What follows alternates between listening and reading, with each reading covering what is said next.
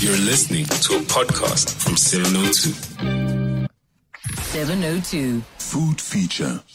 Well, as mentioned, today we're bringing context, we're bringing history to the Cook sister and the Koo sister.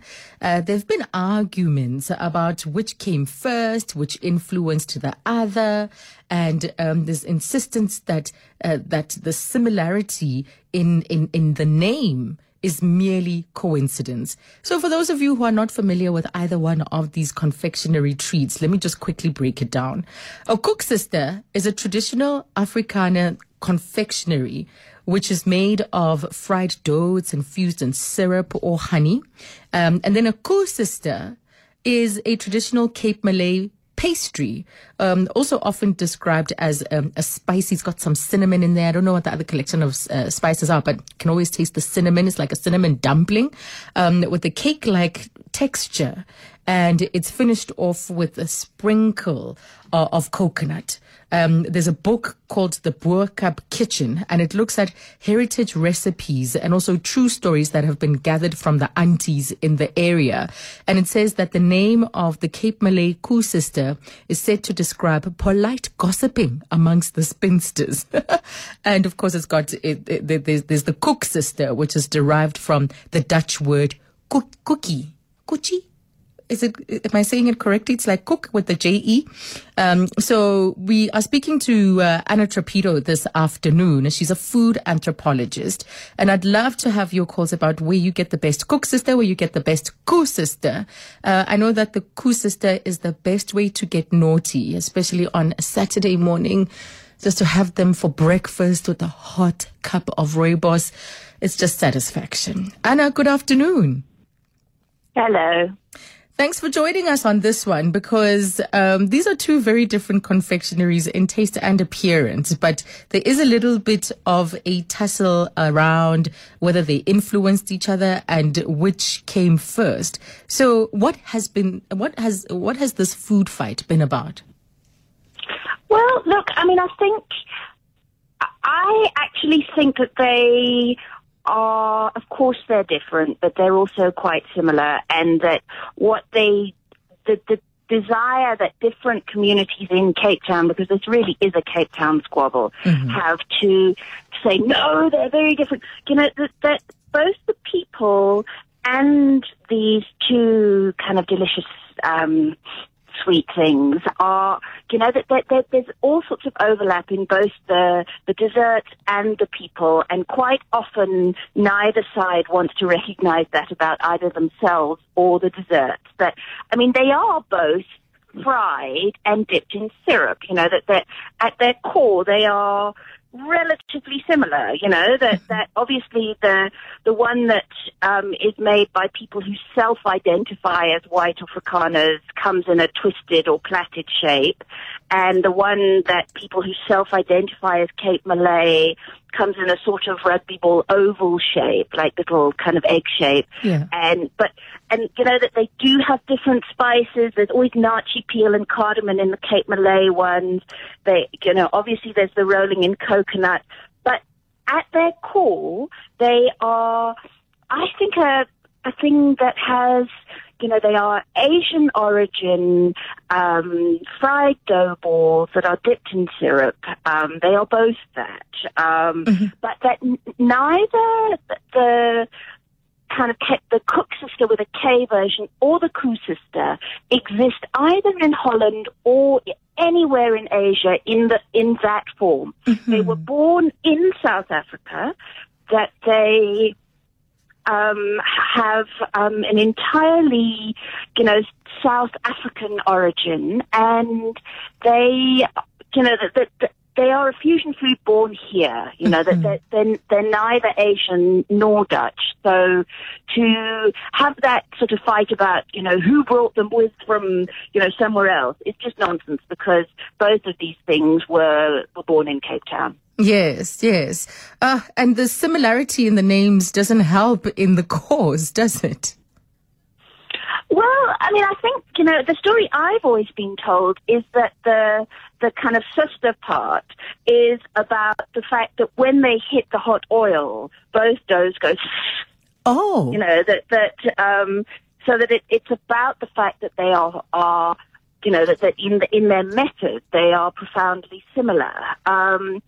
That I think that they are both fabulous, and that really, they've got caught up in a proxy fight, essentially. That Cape Town is, historically this was a slave society, that there were enslaved Asian people and Dutch slave owners living in close proximity, that there is fusion in genes and in food culture that happens in that space. As a result, there's a whole lot of unresolved issues that people put on the cookies. So that, when we fight about who did it first and, who's are better and all of that, actually those are kind of deep pain around being a post-slavery, post-colonial, post-apartheid city, where there are strong senses of exploitation and a failure to acknowledge contributions, and somehow that's all being put onto the dessert. And because, food is just material culture, that it manifests, we are what we eat. And so we put all of that out there in everything we do, that they are completely delicious, that the Koesister versions, last week I was so excited because it's actually very hard to get decent Koesisters in Johannesburg, just because they are so regionally specific, And hence my question, Anna, because I know exactly where to get them when I'm in Cape Town. I found them. Where? I'm so excited. I'm afraid I bought every single one. But if you go to the Johannesburg Culinary and Pastry School, they have a funny little stall out front that actually the security guard runs. So at 85 Commissioner Street, there is a stall with all the stuff that the students make being sold out the front. And they sell Koesisters. So proper Cape Malay, nachi peel, rolled in coconut deliciousness, that kind of spongy texture rather than the crunchiness of the Koesister. That they are R7 each. And I'm sure they have restocked by now, but I was so excited I bought every single one that day. I think that the guy at the stall, he kind of didn't understand that I meant I want all of them. But they are hard to get in Joburg. Yes. And when you see them, you must A, love the pastry chef who has made them, and B, buy every single one. Yes, well, we're putting out... It lasted about 10 minutes in our house. That's the thing. I was about to ask you, how many did you have in a go? I had one, and then my teenager kind of swooped in with his friends, and when I looked again, there were none left. Dreadful. So, I really did come home with a huge bag of them, but they all went down teenage gullets, I'm afraid. Yes. Well, I know you are our guest on this conversation, but I threw out this question a little bit earlier on, right? To say, where are the best Koesisters in Gauteng? And maybe someone can also answer us about the best Koeksisters in Gauteng. You can get in touch. But earlier on, I was on Clement's show. I threw that out. And then, guess what? We got a delivery. We got a delivery of Koesisters. Have you got any left? There are some left. I made sure I put them in my bag. No, I made sure I put them in my bag. I offered them around, but I still have some. Yeah. I'm taking them with me for the weekend. And they were warm. That's the beauty of it. So Henry Isaacs is the man who was so generous. I don't know how you sprung so quickly into action, Henry. Because just as quickly as I said it, I think 10 minutes later, my producer said, there's someone's coming to bring us Koesisters. Good afternoon, Henry. Good afternoon, Azania. How are you? I am very good, thank you. So you're the owner of Suburb Koesisters. Yes. Where are you? We service the Sandton and the surrounding areas up to Rosebank and Four Ways. And we ensure that we deliver our Koesisters nice and warm. That's the thing. They were still warm. They were still so, they just came out of the pot. Yes, definitely. So they must be... Do you get marriage proposals all the time? Do people just... that good men are hard to find, but good men who can make Koesisters. Koesister. A rarity in Gauteng. Yeah. Especially in Gauteng. Yeah. Yes. So Henry, how did you start making them? Like, tell me your story. How did you get into making Koesisters? It is a family business. So my sister is the baker, and I do the syruping of the Koesisters, and then we deliver it to our clientele. How many do you deliver in a week, in a day? Can you give us numbers? Well, we deliver. My sister's based on the East Rand, so she covers that area, and we do about 150 to 200 dozen a day on a weekend. Oh, weekend. On a weekend. On a Sunday, mostly on the Sunday because it's generally a Sunday treat. And I cover the Sandton and surrounding areas, the suburbs here. Yes. Because there's nobody in. I actually joked with a famous soccer player, and I said he's from Cape Town, and I asked him, would you like to have a Koesister on a Sunday morning? He says, yes. Where? Because I can't find any, and that's where the idea to supply Koesisters in the suburbs derived from. Yes, and it's a family recipe. I know it's a family business, but is this a family recipe? Yes. It's a family recipe, and my sister don't even want to share it with me. Oh no! So she'll take it so to we the need to marry your sister, not you. Yes, all he does is the syruping.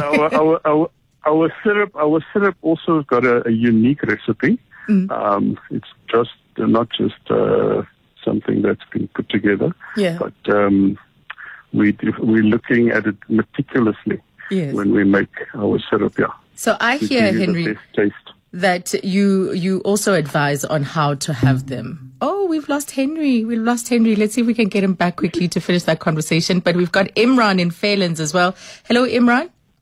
Hi, Azza. How are you? Good. How are you? I'm very well, thanks. Azza, the place to get in Johannesburg is in the suburb of Florida. There's a place on Goldman Street called Deli Delicious. Deli Delicious.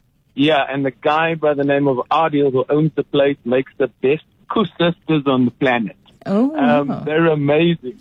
And but you can only get them late Saturday afternoons and early Sunday mornings. That's the only time he serves them. Nothing during the week, but yeah, it should be a treat. It should be a treat, Imran. So when do you get naughty? Sunday morning thing. When do you get naughty with the Koesisters? On Sunday, or are you Sunday more of a mornings? Saturday? Yeah, Sunday mornings after a run. After a run, so you feel like you deserve it. Absolutely. So what's the name of the street again? It's Goldman Street. Goldman Street, and it's called Deli Delicious. Thanks for putting them on the map for us. Thank you, Imran. No worries. Okay, cool, man. Thank you. Henry, yes, we have you back now, but I know that when you're about to deliver, you have quite a bit of an instruction that you share with your with your customers. What is that? What do you say? Correct. When we're a minute away from your house, Zania, then we would send a WhatsApp to you and say, just switch on the kettle so long. So by the time the Koesisters get delivered to your doorstep, then you've got your coffee ready in your warm Koesister. Yes. So you don't have to leave your house, actually. No, in your gown with your cup and the Koesisters at your door. There's no better way to start a Sunday. Yes. Oh, Henry, I'm going to let you plug the business because you've been so kind and they're absolutely delicious. I've got a friend who actually gifted me these a couple of weeks ago. So when they arrived, I was so excited because I recognized them. I was like, I know these Koesisters. I just didn't know that they were yours. So how do our listeners get a hold of you? They can either WhatsApp me or call us on 073 175 1267. 1267. Fantastic. Yes. Thank you so much, Henry. And it's, suburb Koesisters. Yes. Suburb Koesisters. You're not online on any of the social media platforms?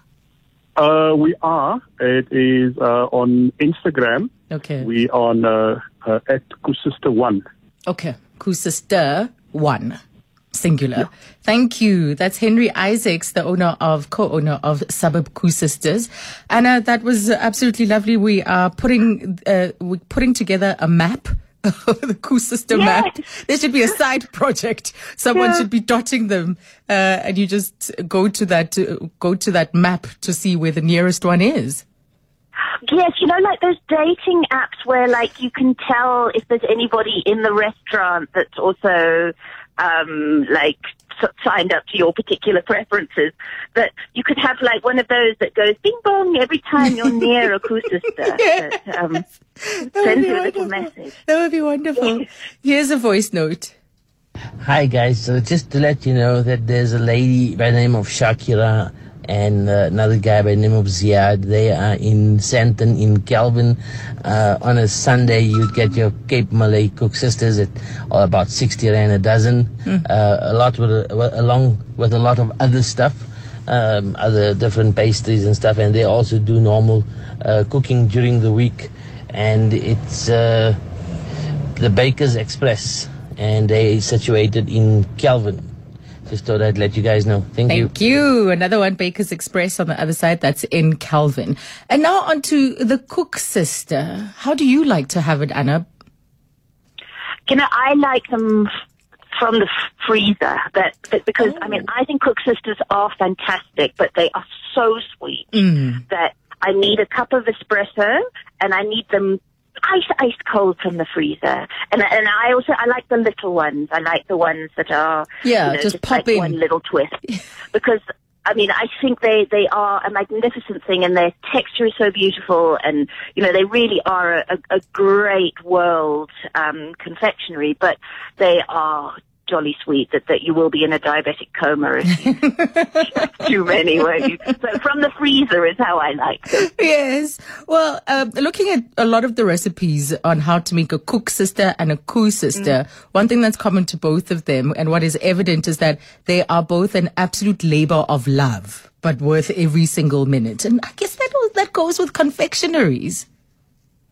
I got taught a trick by my friend who comes from Warm Baths, and she says what you have to do with Cook Sisters to ensure that you get that really kind of crisp crust is you have to have 2 bowls of syrup. So you make your syrup and you keep one of them in the freezer, and as you take your Cook Sister out of the hot oil, you plunge it into the ice cold syrup, because it's the combination of the very hot and the very cold that makes for that kind of seizing that causes the super crisp crust that you want, because a soggy Cook Sister with a K is not a good thing. Yeah. And so what you do is, as soon as your syrup has got even a little bit warm, you take that one out of circulation, put it back in the freezer, and you take the other one out. So you need to be working with 2 bowls of syrup so that your syrup is always ice cold. And I discovered that once you know that, actually Cook Sisters are not so difficult. With everything cooking, it's about, have you got the right tools and do you know the right method? You need somebody to tell you what the trick is. And after that, most things are relatively simple. And I thanks to Mimi, I know that is the trick with Cook Sisters. And hopefully you get nice crunchy ones. And hopefully you've got a light touch for that braiding that needs to happen so that the presentation is perfect. Well, people get very kind of uptight about twisting. I can't remember if it's right over left or left over right, but if you do it the wrong way, people get very anxious. And I remember, in Aranya, they have a Cook Sister monument. And the first time that the sculptor brought the monument, they discovered that he had braided the sculpture backwards, and it had to be taken away and redone. Oh, my goodness. That people get very, that it's a serious art to making sure that your twist is right. Yes. Oh, Anna, I know what I'll be doing this afternoon, stuffing my face with the Cook Sisters that are left. Thank you so much. Thank you for Better eat them quick, because otherwise someone else will steal them. They are enormously stealable. Namely my children. Thank you, Anna. I would be surprised if they made it home. I think Jonathan is what you have to worry about.